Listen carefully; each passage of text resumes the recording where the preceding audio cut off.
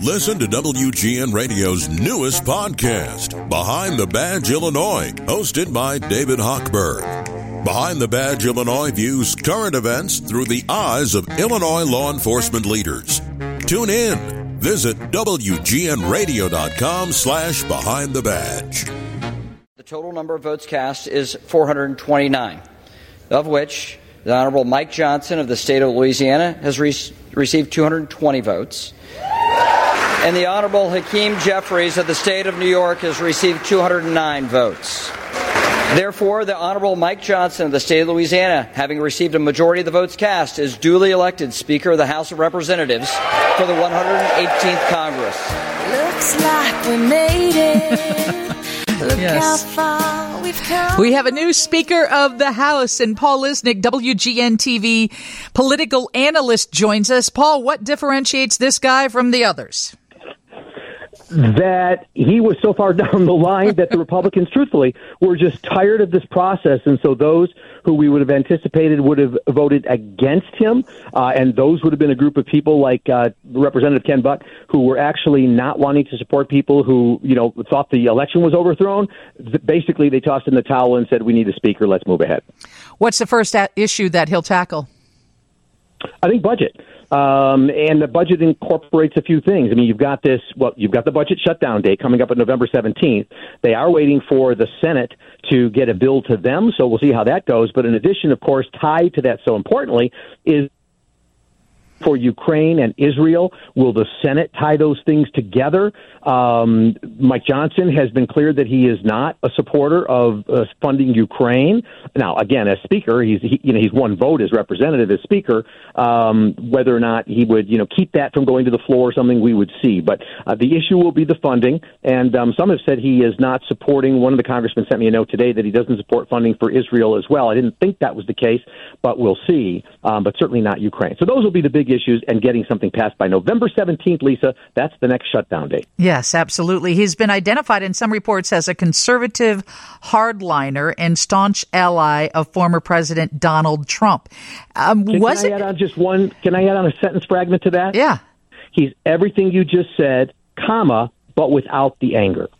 And that's why he is so well liked? Yeah, exactly. That he really doesn't have a lot of enemies. I mean, whoever heard of the guy? You didn't hear of him. I guarantee you Joe Biden doesn't know him. He's only been in the Congress for about 7 years, never headed a committee, never been in a position to basically tackle these kinds of issues. So now he finds himself at the top, sitting in the Oval Office with the president and Mitch McConnell, among others. And so, yeah, I mean, the bottom line is he's been described as being just the same as the MAGA Republicans, but again, without showing the anger that so many of them do. And that gave him the edge today. If you get rid of the anger, then you have an opportunity to have a conversation and maybe work together a little bit. And if you work together and if Johnson finds that he will support things he said he wouldn't, he's also a very staunch social conservative, for example. If he starts bending in the other way to work with Biden, to work with Hakeem Jeffries, to work with McConnell, then guess what? They've maintained the rule that says one vote can get you knocked out of the speakership. So he, too, just like McCarthy, is going to be very careful. McCarthy said he had no regrets. He would do what he did again. But Johnson, again, knows he faces the same fate if he indeed goes against his MAGA colleagues. Paul, this reminds me a little bit, I'm interested in what you think of Dennis Hastert's sort of elevation to speaker, because, he was for a time called the accidental speaker. It's a very different time, but a congressman from Louisiana, I think it was Bob Livingston, was in line to get the gavel, and then whispers came out that he had an affair with a staffer, I think, and at that time, that disqualified him. Yeah, you're exactly right. That's exactly what happened. And Denny Hastert was known as the accidental speaker.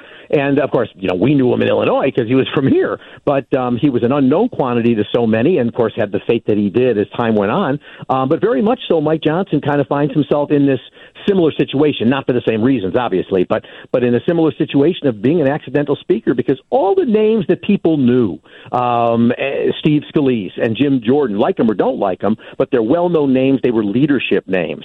And so Mike Johnson, in some respects, kind of comes out of the blue to handle this. I was on the morning show today, and I said one of two things. I'm not sure he can get the 217 he needed, which he did. He exceeded it. But I said, but if he does, it's going to be because Republicans are tired of all of this, and it's been pretty clear that that's exactly what it was.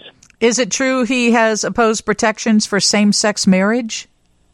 Yes. In fact, that's one of the reasons that Marjorie Taylor Greene expressed support for him. Marjorie Taylor Greene was not happy with some other speakers who didn't oppose that. We're not conservative enough for her. But yes, he voted against same-sex marriage, against essentially civil rights issues for same-sex couples. And, if you just listen to him, you can kind of, I guess, YouTube him a little bit or Google him or whatever, and you'll find some speeches he's made. I mean, he is a staunch anti-abortionist where he basically said, if we had more of these babies, we'd have more workers. And if we had more workers, we wouldn't have to worry about Social Security and Medicare. That seems to be a long leap, but I've watched that speech that he's given. He's far more conservative than I think the unknowns are aware that he is. And how does that play out for us?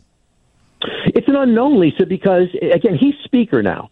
So whether he is Mike Johnson, the conservative from Louisiana who happens to be Speaker, or whether he's Speaker of the House who happens to also be from a district in Louisiana, remains to be seen. If he wants to be successful and accomplish things and make his speakership, worth its salt and hang on without losing his job, he's going to have to find a way to walk a path that can work with Democrats and also, of course, work with, because what's going to happen is if he does go anything but MAGA, he's going to lose those series of votes on the Republican side. He's going to have to pick them up from the Democratic side. That's what he would count on, and that of course, well, we'll see whether any of that ever happens. He hasn't done anything yet, so we'll see where he is. Really, all you got to do is wait 2 weeks, because the budget deal is November 17th. Maybe it's 3 weeks away, something like that.